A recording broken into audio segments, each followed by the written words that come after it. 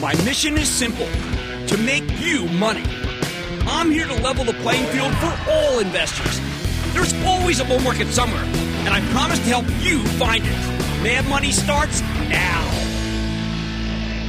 Hey, I'm Cramer. Welcome to Mad Money. Welcome to Cramerica. Other people want to make friends. I'm just trying to make you some money. My job is not just to entertain, it's to educate, it's to teach, it's to put it in context. Call me, 1-800-743-CNBC, or tweet me at Jim Cramer. Between the new antiviral drug from Pfizer, the one that cuts COVID hospitalizations and deaths by 89%, and the strong jobs number that cut the unemployment rate to 4.6%, with growth in pretty much every part of the private sector, especially leisure and hospitality, it is no wonder that the averages rallied today. Dow going up 204 points. S&P climbed 0.37, and the Nasdaq advanced 0.20%. Although you could have argued we should have rallied even more. And importantly, we were up much higher earlier in the day. Now, the great reopening thesis, which had faltered due to the Delta variant, has now made a comeback with a vengeance, thanks to the federal government pressuring people to get vaccinated. Anything related to going out and having fun is making a fortune. Witness the fantastic quarter from Airbnb or Delta Airlines. Planes are rapidly starting to fill up. So which companies can play catch-up if Dr. Scott Gottlieb, our icon, is right that we're finally approaching the end of the pandemic? And when he said it, I just said, listen to this man. Fortunately, he repeated it. Yeah, within sight. He's true north. Can we find, for instance, the next NVIDIA, a terrific stock we own for the Charitable Trust that you can learn about by joining the club, and one that we continue to love? Well, you know what we have to do? Let's go to the that's what we call it, the telestrator. Let's go to the telestrator for the game plan for next week. On Monday, we start with a stock that's been under tremendous pressure for weeks on end. PayPal. We're going to discuss the chart later in the day, but will it be crushed by a weak number like Square today? It doesn't look good given PayPal's ill-advised pursuit of Pinterest. Is that really because they're slowing down? I mean, a light and fun hobby site that seems like a bizarre partner for a financial services company. I mentioned NVIDIA just now, but what you need to know is that the Charitable Trust also owns PayPal, and that's been a disaster. We bought higher and we bought here, yet it's been a house of pain. So will it blow up even further? I don't know. I think it's kind of blown up already. But when I see a stock acting like this right before earnings, I have to be more circumspect. It's the way I am. Dan Schulman, the CEO, already warned us this would be a tough quarter because of PayPal's final separation from eBay. But it's already down more than 80 points, which to me seems overdone. But the way it acted today was horrendous. How about something that's overdone on the upside? And that's what many professional money managers think of AMC Entertainment, which reports Monday night. Now, I'm constantly asked if this movie theater chain is really worth 41. Do you really think it's worth that? And that's where it's currently trading. Given that it sits on a mountain of debt, you really can't believe it's at 41. I come back and say you can't value AMC like money managers would because the shareholder base is full of individual investors who love the darn thing. They love the popcorn, for heaven's sake. 41 can be justified. I bet CEO Adam Aron will do a great job on his call, and the individual investors will buy even more. So the stock will hang in because he knows how to give his shareholder base what it wants. He represents a new form of capitalism, frankly. Now, AMD, long a favorite, has an event on Monday where it will debut some of its latest technology for the data center, and I expect CEO Lisa Su to totally rock the joint. I think AMD is well on its way to eclipsing Intel in market capitalization. I can't believe I just said that. How the mighty have fallen. Speaking of semiconductor market caps, NVIDIA, which is now the largest chip maker in America, hosts its annual user and developer conference called GTC, where CEO Jensen Huang should tell an excellent tale of a product pipeline that seems to touch every exciting end market in tech. Autonomous cars, gaming chips, even the metaverse, although NVIDIA calls it the Omniverse, and it was first. Be prepared to be dazzled. Watch it. I watched it on tape last year. I learned so much. I had to watch it several times because I'm not smart enough. And it's not humility, it's truth. No one's smart enough. No one.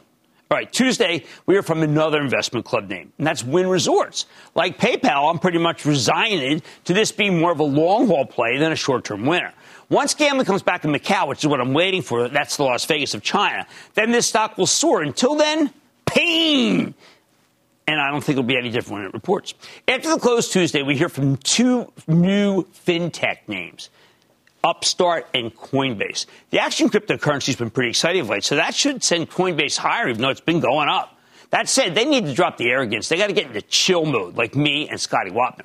As for Upstart, they're the artificial intelligence-powered lending platform that makes credit scores obsolete because it does a better job. Wells Fargo, run by Charlie Scharf, he really understands numbers and technology. They just hired him. But you know what? I hope to make sense of what's going on in the conference call because I really don't still understand exactly how they are doing what they're doing. Then there's DoorDash. Now, this morning, Uber told a great story that included how it's now a dominant player in the delivery space. I wonder if Tony Xu from DoorDash can do the same. We know Uber's delivery business is still thriving, even as the pandemic winds down. So I bet DoorDash can blow the doors off when it reports. Wednesday starts off with Wendy's, okay? Our favorite quick-serve chain. And by the way, my wife scarfed down a burger there about 5 hours ago in the LIE. There's one in the LIE going toward the city that is so good. But she did not have the Baconator, so maybe she's showing some restraint. Now, I think that this Wendy's call may not be as good as the McDonald's call, even though I like the Wendy's burgers more than McDonald's. But you remember, I'm not a millennial. I actually look at the numbers. Whew. Now, after the close, we hear from Dutch Bro. I heard someone on air say Dutch Brothers, and I was thinking, Dutch Brothers. I mean, like, he sounded like me when I met my daughter out in Oregon. She goes, oh, I said, what is Dutch Brothers? She goes, Dad, you're an idiot. But boom, it's Dutch Bro. And that's the coffee chain that's one of the hottest IPOs of the year, Dutch Brothers. Clueless. All right, this is a terrific regional and national growth story. You can put their highly caffeinated kiosk, try the Annihilator. You won't sleep for 3 days in the middle of any parking lot. Something that can revitalize a down-and-out shopping mall. I just worry that the stock's expensive, although it pulled back from its highs this week. I am enamored of it, though. After the close, oh, look at this one. Disney reports it's going to be rough. The theme parks weren't working at full capacity, Delta variant. Shanghai Disney was shut down this past week, stranding 33,000 people because of one person with COVID. The movie slate's good, not great. Disney Plus seems to be slowing. Time for something new. Now, what have I been pushing? I've been pushing a virtual reality fest where you go to a world inhabited by Scrooge McDuck, or maybe, just maybe, this is my new one for them. If they use it on the call, credit me. Maybe you go and you find the killer of Bambi's mom, and you bring him to justice. It's an idea. All right, I don't think CEO Bob Chapek will give that exactly to us, at least not exactly that graphically. But I'm looking forward to the call as we own Disney for the Charitable Trust. It's looking okay lately. It's up 5. Here's a good one, MasterCard. They got an analyst meeting on Wednesday. This stock is sold off in part of the exodus from old fintech, although it bounced hard today. More on that later. MasterCard is another charitable trust name, so we'll give Investment Club members a rundown on the meeting once it happens. But what matters is that this is a play on commerce and cross-border travel. It is not a play on what a firm does. It's not. Get a little emotional. Thursday's quirky. We've seen an incredible rally in all things mall, right? I mean, from Tanger to Simon to everybody in the Tapestry reports. Now, that's formerly known as Coach, and I don't know if it can summon still one more day higher. I think we'll get good news, though, and the stock could quickly surge 7 points to a new 52-week high. Let me throw in Ralph Lauren. That should go to its 52-week high, too. It was down 12 the day I reported. That was stupid. We also heard from Yeti, which makes high-performance outdoor gear. Now, we've been championing this one since 16. It hit a new high and closed at 107 today. I love the line extensions from the Simple Thermos, even as something it's a pandemic play, because people felt safe for spending their vacations in the great outdoors. To me, Yeti's become much more than that, and that was brilliant. They got their name out during this period, and now they're selling a lot of different things. Friday, we get results from a drug company that had an early vaccine for COVID, AstraZeneca. It's gotten lost in the miasma of vaccine makers because it wasn't as good as the other opponents. I think they're better fish to fry. Finally, we've had so many new IPOs that I regard as really basically branding exercises, great ways for the public to learn about a story, and I think somewhat, maybe not much more. And that's how I see Warby Parker, the hipster glasses maker, which I warn you away from, but I'd love to be proven wrong by a great quarter. Could easily happen. Usually the first quarter out of the chute is a good one. Here's the bottom line. We need to see if this rosy action can hold up through next week, a period that historically tends to produce some ugly sell-offs. By the way, Larry Williams, the guy who told us to sell today, remember, he said by the last week, he sold today. He's done. What a call. One of our best ever that we've had on the show. But if the earnings stay strong, well, I think the stock market could stay strong, too. I need to go to Chuck in New York. Chuck. Hey, Jim, how you doing? I'm here with my 2 sons. I got Charlie, age 14, and Andy, age 9. Charlie, you got something to say to Jim? Booyah, Jim. Booyah, Charlie. And Andy, what have you learned from Dr. Cramer?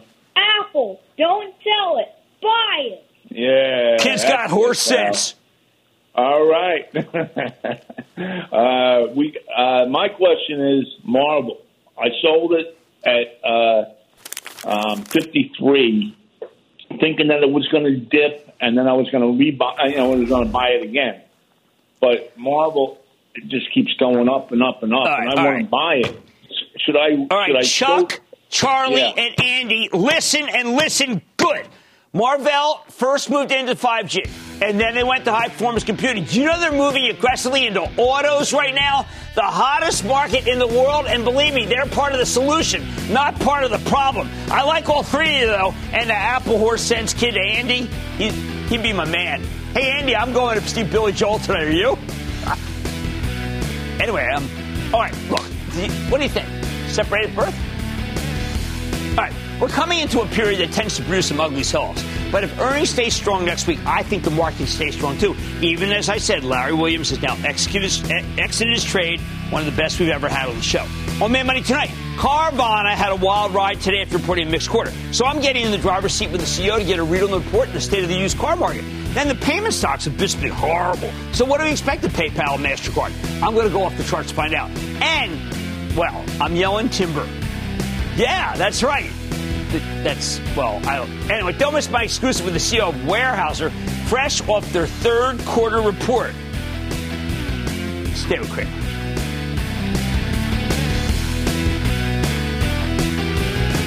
Don't miss a second of Mad Money.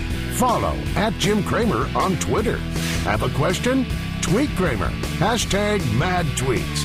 Send Jim an email to madmoney@cnbc.com or give us a call at 1-800-743-CNBC. Miss something? Head to madmoney.cnbc.com.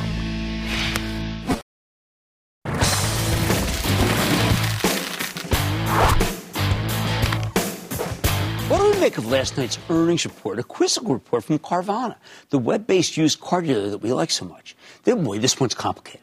When Carvana's sales came in higher than expected, more than doubling year over year, the earnings came in light with a larger than anticipated loss. Okay, what's the issue? Carvana's making more money per car they sell, but they're running into a wall here, and that wall is the car shortage. They couldn't get their hands on enough vehicles, so they didn't sell as many cars as they wanted to. At the same time, management said their gross profit per unit could decline sequentially in the fourth quarter, while selling general and administrative expenses would be on the rise. We got to ask about that. Again, it's tricky. After it was down big in the morning, the stock actually managed to nearly get back to even today. But that's largely because it had already sold off hard after peaking in August. As much as I like Carvana as a long-term growth story, there's not a lot they can do about the auto shortage, which is in turn fueled by the semiconductor shortage. I'm optimistic that the industry can ramp production by, say, mid-next year, but only if they sort out the supply chain mess. So let's take a closer look with Ernie Garcia III, the co-founder, chairman, and CEO of Carvana, find out more about the quarter and where the company's headed. Mr. Garcia, welcome back to Mad Money. Hey, Jim, how you doing? Okay, Ernie, I've got to commend you. Right in your letter, at the third paragraph, you say, our explosive growth in buying cars from customers over the last 2 quarters created significant operational constraints. You were right up front about the problems. But this needs to be explained to our viewers, because I like an executive who addresses the problem head on. Sure. So, I think it stems from a great place. In the second quarter, we saw 40% growth sequentially from Q1 to Q2 in total transactions. That's a lot of growth for a business of our scale, and that came from both selling cars to customers and also buying them. And then that growth flowed through into the third quarter and definitely put a lot of strain in the system. It comes from a great place. There's a lot of customer demand for our offering, but it definitely makes it really hard to keep up with. And so our teams have done a tremendous job responding across the entire operational chain. When we buy cars, recondition cars, ship cars to customers, answer customer questions, and deliver them last mile. We've made a lot of gains, but it's been a lot of work to try to catch up. And so that's what we were talking about in the third quarter. Now, can things even out in the next, say, what's your view of this shortage? 6 months, 1 year? What are you thinking? So, I think the broader auto industry shortage is a really big question that ultimately starts with the supply chains of the OEMs. So that's a hard one to answer. I think for us in particular, we've been constrained to various degrees across our entire life. We're now an 8.5-year-old company. We've been growing really fast since day one. Throughout the pandemic, we've had inventory shortages. Those are mostly the result of just so much demand showing up on our website, us trying to satisfy that demand, taking those cars to reconditioning centers, putting about $1,000 of parts and labor into each one to certify them, and just scaling that process up has mostly been what held us back. And then in the third quarter, we just saw that flow over to the rest of the business as well because there was so much discontinuous growth. So I think for us, it's just about continuing to march forward. It's about the team continuing to scale up. It's about continuing to make the investments that we've made in technology across time to continue to make customer experiences better. And if we do that, I think we'll continue to be in great shape. All right, so you are still doing that. When I first met you, it was $1,000. The labor hasn't gone up, so it's $1,500 or $2,000. You've been able to keep that labor cost down? Yes. I mean, and $1,000 is obviously a round number. Those things can move around quarter to quarter. In this last quarter, it was a little bit higher as a result of COVID, making us a little bit less efficient as the Delta wave flowed through. But in general, those inspection centers are really big, impressive, interesting assembly line facilities. They can be 100 acres. They can have several 100,000 square feet of buildings. There's thousands of cars going through them. They go through an inspection process, and then they get whatever they need to get fixed. They get photographed. They get put up on the website. And so that process and the consistency of that process allows us to manage costs really effectively, which ultimately then benefits customers. Okay, so let's go over whether there are people, this is the chatter that I got, thinking that your gross profit per unit, GPU, very important to you, has peaked. And some people are saying that's because of competition. For instance, we had Lithia on. Lithia says, hey, listen, we're going to tackle these guys. I listen to CarMax. They're saying, AutoNation comes on all the time. Don't worry about it. We're going to get them. No one's touching. No one's laid a glove on you. But is that changing?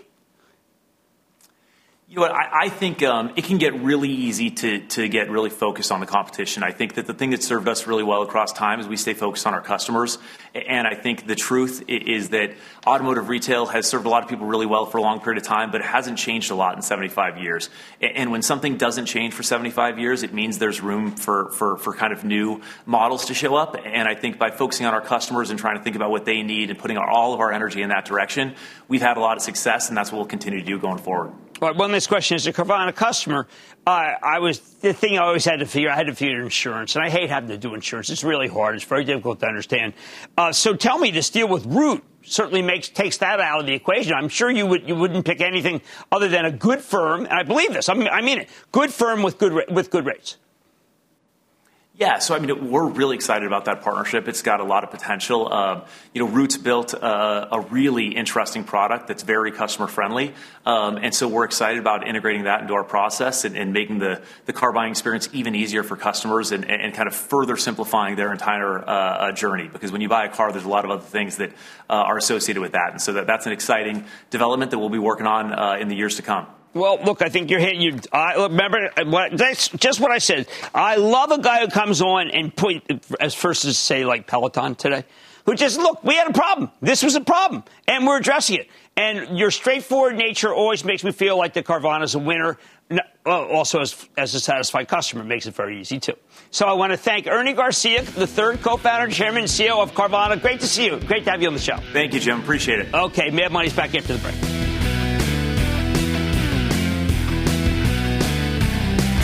Coming up, as Bruce Springsteen said, pay me my money down. But Jim Cramer and the E Street investors just want you to pay attention. And profit. Off the Charts is next.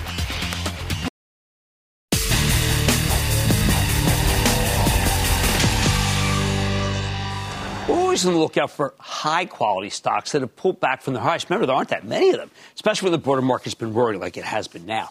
And in the last few weeks, well, what's been really getting crushed is called financial technology, or fintech. Witness today's breakdown in Square, if reported a somewhat lackluster quarter. I agree with that analysis. So tonight we're going off the charts with the help of Carolyn Broden. She's that brilliant technician who runs the FibonacciQueen.com website. She also writes for RealMoney.com, where I used to write, to look for some opportunities in fintech. In particular, she's eyeing a couple of high-quality stocks that have come down from their highs that are very popular and asked about on Twitter to me constantly. And they're PayPal and MasterCard. Broden's not saying it's time to pounce yet, but she wants to stalk both of these names and wait for the right moment before pulling the trigger. Let's start with the let's just say, trash down at like 80 points from its high, PayPal. Now, they report Monday. As I mentioned at the top of the show, we own PayPal for the Charitable Trust. And in the last few weeks, we've gotten eviscerated. Remember, the investment club that I run, which uses the trust as a teaching tool, tells you my mistakes, not just my wins. You learn more from the mistakes than the wins. Sometimes you have to be humble. I am humble about PayPal. Now, I think the sell-off may be overdone, but if it's anything like Square, look, another leg down's coming. Stock's certainly not trading like it reported a great quarter. It was horrible from the get-go today. With that in mind, let's check out PayPal's weekly chart. Remember, Borodin likes to search for key levels by measuring past swings in a stock, then running those swings through the prism of Fibonacci ratios. That's a magical series of numbers discovered by the medieval godfather of mathematics, Leonardo Fibonacci. For some crazy reason, these ratios show up everywhere in nature. You'd have to ask a physicist why. And they also show up in the stock market, something I don't think anyone can explain. But you can know that something works even if you don't know why it works. When it comes to PayPal, Borodin's methodology gives her two key areas that stand out in terms of price. There's the 220 to 224 range, right below where the stock's currently trading, and the 199 to 203 range. When she finds multiple Fibonacci price relationships in roughly the same place, that tells Borodin you're likely to get a floor of support. Okay? Or it could be a ceiling of resistance. We're looking upside down. These are levels where a stock's more likely to change its trajectory. Remember, we're always trying to find out if the trajectory is going to change. Assuming if that floor holds, she wouldn't be surprised to see PayPal sprint all the way to 255. Then it might run out of juice. Of course, Borodin's method doesn't just apply to the y-axis of the chart, price. You can do the same thing with the x-axis, time. In other words, she measures the duration of past swings, then runs them through the same Fibonacci prism to find crucial dates where a stock is more likely to change trajectory. So let's zoom in on PayPal's daily chart. When it comes to timing, Borodin spotted a series of Fibonacci time cycles that have come due over the past 3 days, which suggests the stock could be bottoming right now, right here. That said, she's not quite ready to buy at this moment. She's waiting for a trigger, and her favorite trigger is a moving average crossover.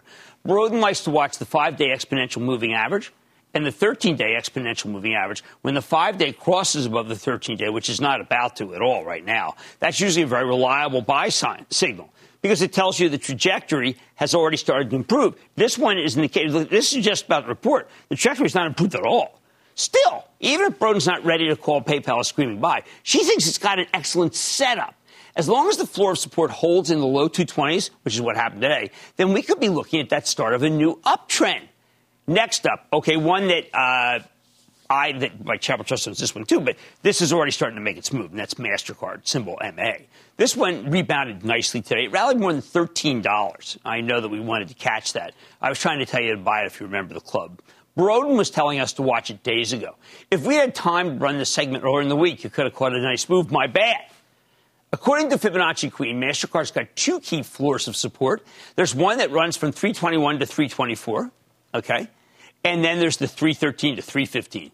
Well, that would cause a lot of people to just get sick. This is widely owned stock. Now, we tested the first floor a few days ago, and the stock managed to bounce pretty rapidly off those lows. That means the floor support held. That's a good sign. What about timing? All right, when you check out MasterCard's daily chart, Borodin points out that there are a couple of key time windows here. In particular, her Fibonacci method tells her to watch November 5 to November 7. Here we are. So today through Monday. Given that the stock surged 4% today, it sure seems like this timing cycle has already produced this fabulous reversal. Wouldn't be surprising at all to have analysts come out on Monday and say buy it because they wanted to buy it ahead of Wednesday's analyst meeting that I mentioned at the top of the show. But even if this rally doesn't hold for whatever reason, Borodin says we've got another Fibonacci timing cycle coming from November 11th through the 13th, end of next week. Again, that would be post the analyst meeting. So in her view, both PayPal and MasterCard have compelling setups here. But that's not enough to make her start buying immediately. What needs to happen before she'll pull the trigger? Two things. First, the stock needs to successfully test its floor support. Now, MasterCard did that. PayPal, but it could do it Monday. Second, once we get that successful test, Borodin starts looking for buy triggers. Now, as I mentioned earlier, her favorite triggers are exponential moving average crossovers. Those are MAC moving average crossovers. And for swing trades, she likes to zoom in and using a 15 or 30-minute chart. That's a chart where every tick represents 15 minutes or 30 minutes. That's pretty granular. Then she'll watch the 8 period. And the 34-period exponential moving averages, and wait for the shorter one to cross over the longer one. She uses a very short-term chart because it can help pick up these buy triggers much more quickly than a daily chart. However, if you want to wait for more confirmation, Broden says you can simply wait for the 8-day exponential moving average to break above the 13-day exponential moving average on the daily chart, although that'll be slower than if you drill down to a half-hour chart. Now, there are a couple caveats here. One, if PayPal or MasterCard breaks down below these key support levels that I highlighted, Broden says you got to bail.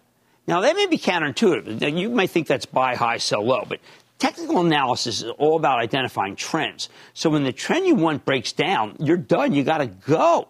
Second caveat, this is not a great environment for fintech. When the economy is improving, it's definitely getting in much better shape. But look at unemployment number this morning. Money managers tend to swap out of fintech and invest directly in the banks, which have been good performers. Many hedge funds try to roughly mirror a benchmark like the S&P 500, which means they need some exposure to the financial sector at all times. When Wall Street hates the bank stocks, these money managers love to own the fintech and vice versa. Fintech is definitely in PayPal and MasterCard's wheelhouse. So when Wall Street turns positive on the banks, they've been swapping out of fintech, and that is what's been going on. Plus, some of the fintechs miss their numbers. When Broden looks at these charts, she doesn't see PayPal or MasterCard seizing the reins for the banks, no. But she likes these two stocks as temporarily beaten down counter-trend trades. That means once they rally, she says you need to ring the register because she's not expecting much follow-through to the upside. I'm different, by the way. I like both. But I could be had on PayPal. Here's the bottom line. The charts as interpreted by Carolyn Broden suggest that PayPal and MasterCard could be poised for a pair of quick rallies. Maybe MasterCard's already started. But you need to be nimble enough, she says, to get out while the getting's good. If you are in members of the club, you will see a different strategy. They both can work. Robert in New York. Robert. Hello there, Mr. Jim. Robert. You got me there? Yeah, what's going on, my friend? Yes, I have a question concerning American Express.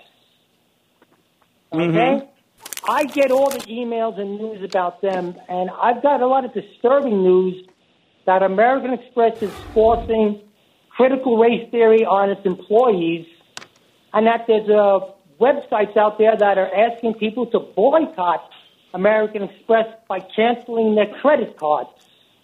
Now, I've been the holder of American Express, and I have their platinum card for 40 years. It's very concerning to me. I'd like to know what you know about that, and what do you think I might want to do with my American Express stock? Okay. All right. So I'm going to be very careful here. I did not know about this. I think that Stephen Squeri, the CEO, is a very good corporate citizen, and I think American Express has done more to help small business than any company in the country. So I am concerned by this. I've got to look into it. Otherwise, I think it's well known that I like the stock, and I reiterate the buy right now. And, Robert, thank you for bringing that to my attention. I'm an American Express holder for 40 years, so I want to know more. But I am going to check with Steve Squeri. I'm going to be sure, and then I will come back. And thank you very much. Let's go to Robert in Arkansas, please. Robert. Hi, Jim, and booyah. Booyah. Jim, I'm a second-time caller and investment club member. Oh, Thank fantastic. you for all you do. Thank you. Jim, I'm a 59-year-old recent retiree and income investor. I look for certain criteria for names in our portfolio, which are best-of-breed companies, good financials, and good dividends. However, I do currently use 3 closed-end funds as a fixed income equal, and your former firm, Goldman Sachs, offers what I think could be the fourth with the Goldman Sachs Business Development Company, ticker symbol GSBD. It meets the criteria, but it trades at a 16% plus premium to the net asset value of the holding. What do you think of Goldman Sachs Business Development Company, ticker symbol GSBD? Okay, so I looked at this because you and I both see it. It's trading constantly, the ticker beneath our pictures. And I was concerned about it because I felt this way about all these BDCs. I don't know what they own. And if I don't know what they own, I can't trust the yield, even if it is from the firm that I love and worked at. So I have to take a pass because I don't know what's in it. All right, the charts is interpreted by Fibonacci Queen Carolyn Broden, who has been red hot. You know that. Suggests that PayPal and MasterCard could be ready to rally. Remember, PayPal reports Monday, MasterCard giant analyst meeting Wednesday. But remember, it may only be a temporary bounce in her eyes. So you have to be nimble enough to ring the register when the getting's good. Our club disagrees, and you've got to read the bulletins. Much more Mad Money ahead, including my exclusive with Weyerhaeuser. This is some interesting idea. And they're a good ESG corporate citizen. I'm going to check in with the top brass. I like what they have to say. Then today we got some positive data from Pfizer on its COVID antiviral, which had Wall Street wondering if the pandemic could be winding down. So if that's true, what can still be bought here? I'm going to reveal some interesting names. And oil calls rapid fire in tonight's edition of the Lightning Round. So stay with Cramer.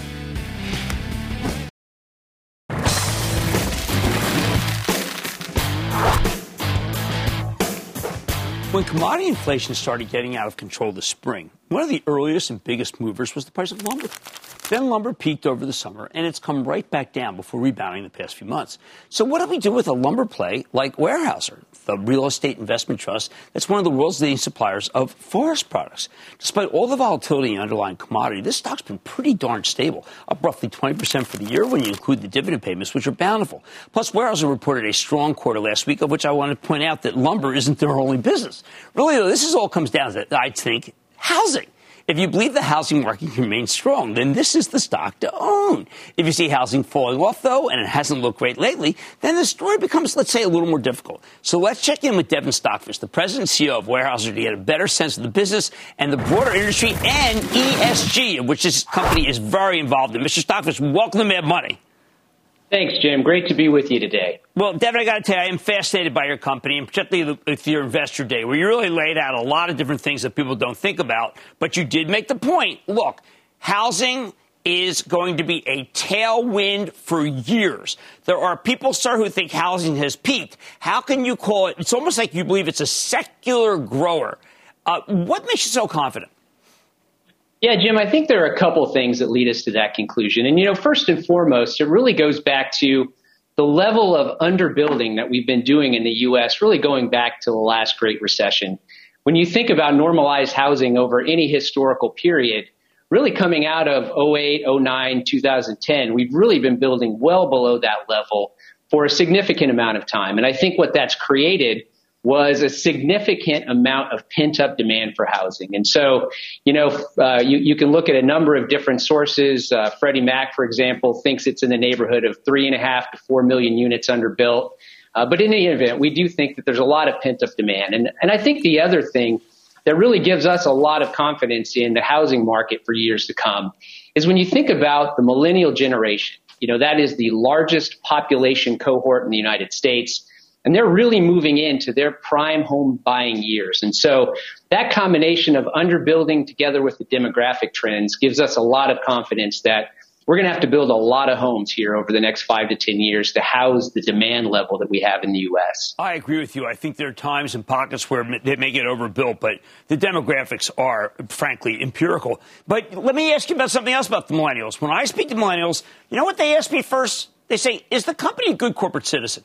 What I loved about what you're doing is you are deeply involved with carbon capture. You're deeply involved with credits. I need you to explain to the millennials out there why your company is a very concerned company when it comes to the environment and the air. Yeah, Jim. Well, the ESG movement that we've seen really plays well into our story. This is something that we've been involved with for many, many decades, frankly, before it became vogue. When you think about an environment where there's just a growing concern about global warming and climate change, one of the most effective tools that we have to do that is through forests. And we're the largest private landowner owning timberlands in North America. We have 11 million acres in the U.S. We manage another 14 million acres in Canada under long-term licenses. We produce wood products that sequester carbon for the lifetime of those products. So we really are front and center in terms of the carbon story of Weyerhaeuser. I would say is the top ESG story, bar none, when you think about carbon and climate change. And so, that's something we've really been trying to get out and help people understand. And that's really the foundation of our new natural climate solutions business that we are growing and really announced that we're going to grow that fivefold over the next several years. That's really at the heart of it. Now, your chief development officer, Mr. Hagan, said it's still in its infancy, but the numbers that you're talking about, estimates growing to $100 billion, you could dominate this business. There's no one who has the natural resources that you have. Yeah, there's no question, Jim. And when you think about just the amount of carbon dioxide that we sequester today, when we think about into the future and the ability to sequester incremental CO2 by changing the way that we manage forests, there really is no one else that's better positioned to do that with our land base, the foresters, the scientists, the technology that we have. This is an emerging business for us. But when you think about all of the companies out there that have made net zero commitments, this is going to be a very cost-effective way for companies to offset some of their CO2 emissions. So we think this could be a really big business for us out in the future. And I don't think there's any other company that is better positioned to take advantage of this. And at the same time, really try to help society in battling what is one of the biggest challenges of our time. Oh, maybe the biggest if we take a longer-term view. Absolutely. Now, lumber, it goes crazy. A lot of people think there's just a couple of Canadian sawmills that were really much more involved than anything that you did. You were a good corporate citizen the whole time when the lumber futures went up. Have we calmed that down? Yeah, Jim, we've certainly seen a lot of volatility around lumber going back to the onset of COVID. We've seen the early lows in the early days of COVID through the historic levels that we saw during the spring. And that's really a combination of a few things. On the demand side, we've seen just really strong demand from residential construction. We've also had very strong repair and remodel activity. And you take those two things on the demand side and you combine that with some of the challenges on the supply side, whether it's trucking, whether it's, the producers managing through COVID and quarantines, et cetera. That combination is really what led to those historic spikes in the springtime. I don't think we're going to get back to $1,000 lumber prices, but I do think, with the level of demand that we're seeing and that we're expecting, I do think you're going to see lumber at a higher level than we've historically seen. Yeah, which again is great for you. And I think you have a new level of profitability. I love the special dividend. I think what you guys are doing are truly being great corporate citizens, though, and leaders in preserving the environment by having all that carbon dioxide taken care of by trees.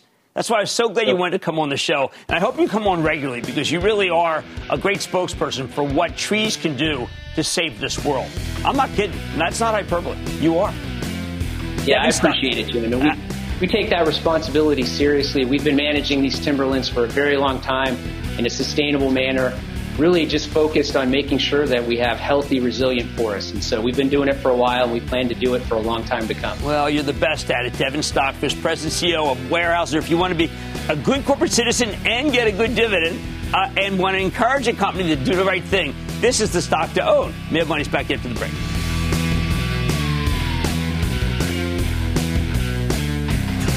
Coming up, a storm is coming. So give us a call. Cramer's got the answers to all your burning questions. The lightning round is next.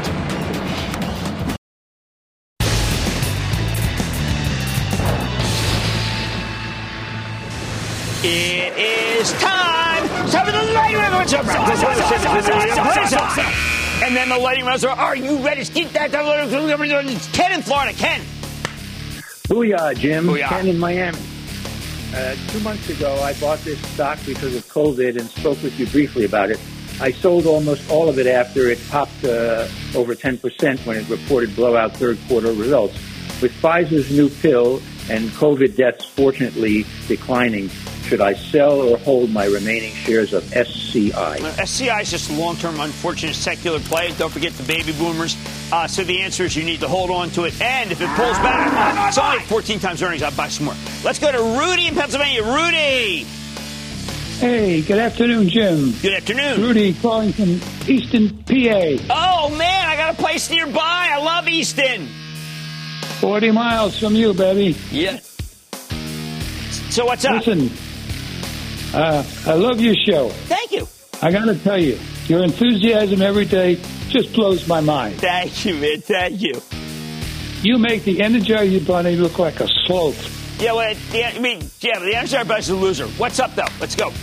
What's up? My stock is Digital World Acquisition Corp. Oh, man, that's a tough one to analyze. That's kind of a short squeeze play. Too hard for me to figure out. I appreciate the kind words, but, man, roll the dice. Let's go to the casino. Okay, Craig in Pennsylvania. Craig. Hey, what's going on, Jimmy? How you feeling today? I am doing well. What's going on with you? I appreciate you. I appreciate all your help. I've been following you for the past 8 years, and, you've been showing me, a lot of things. And I have been putting to the test. I'm actually making a tremendous amount of money this year, more than I've ever made. Oh, fantastic, man. Yeah, I did run across something, and I looked at it, and I said to myself, I don't know, but I had a feeling about it because of the, them in the EV space, in the Polestar car. And I was looking at GGPI.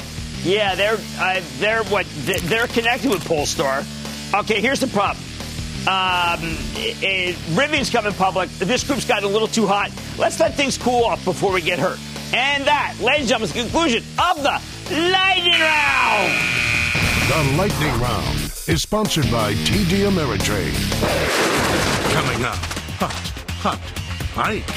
Make sense of the day's most critical market machinations in no time flat. Stick with Cramer for a special No Huddle next.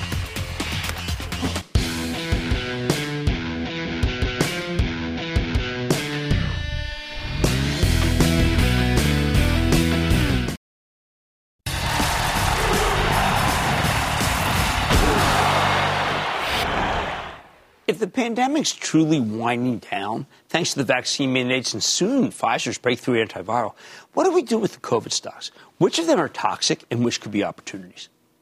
Let's start out on a positive note. I like the stock of Tractor Supply. Always have. Originally, this rural-focused retailer caught fire as tons of people migrated from the city to larger houses in the country where they could work remotely. Turns out the hybrid work model is here to stay, which means more people will be looking for country homes. And that translates into more business for Tractor Supply and an even higher price. I like their stores. They're clean, and they have a lot of good merchandise. Then there's Etsy, which roared yesterday in response to a terrific quarter before pulling back a bit today. This online marketplace has been wrongly pegged as a pandemic play for a long time.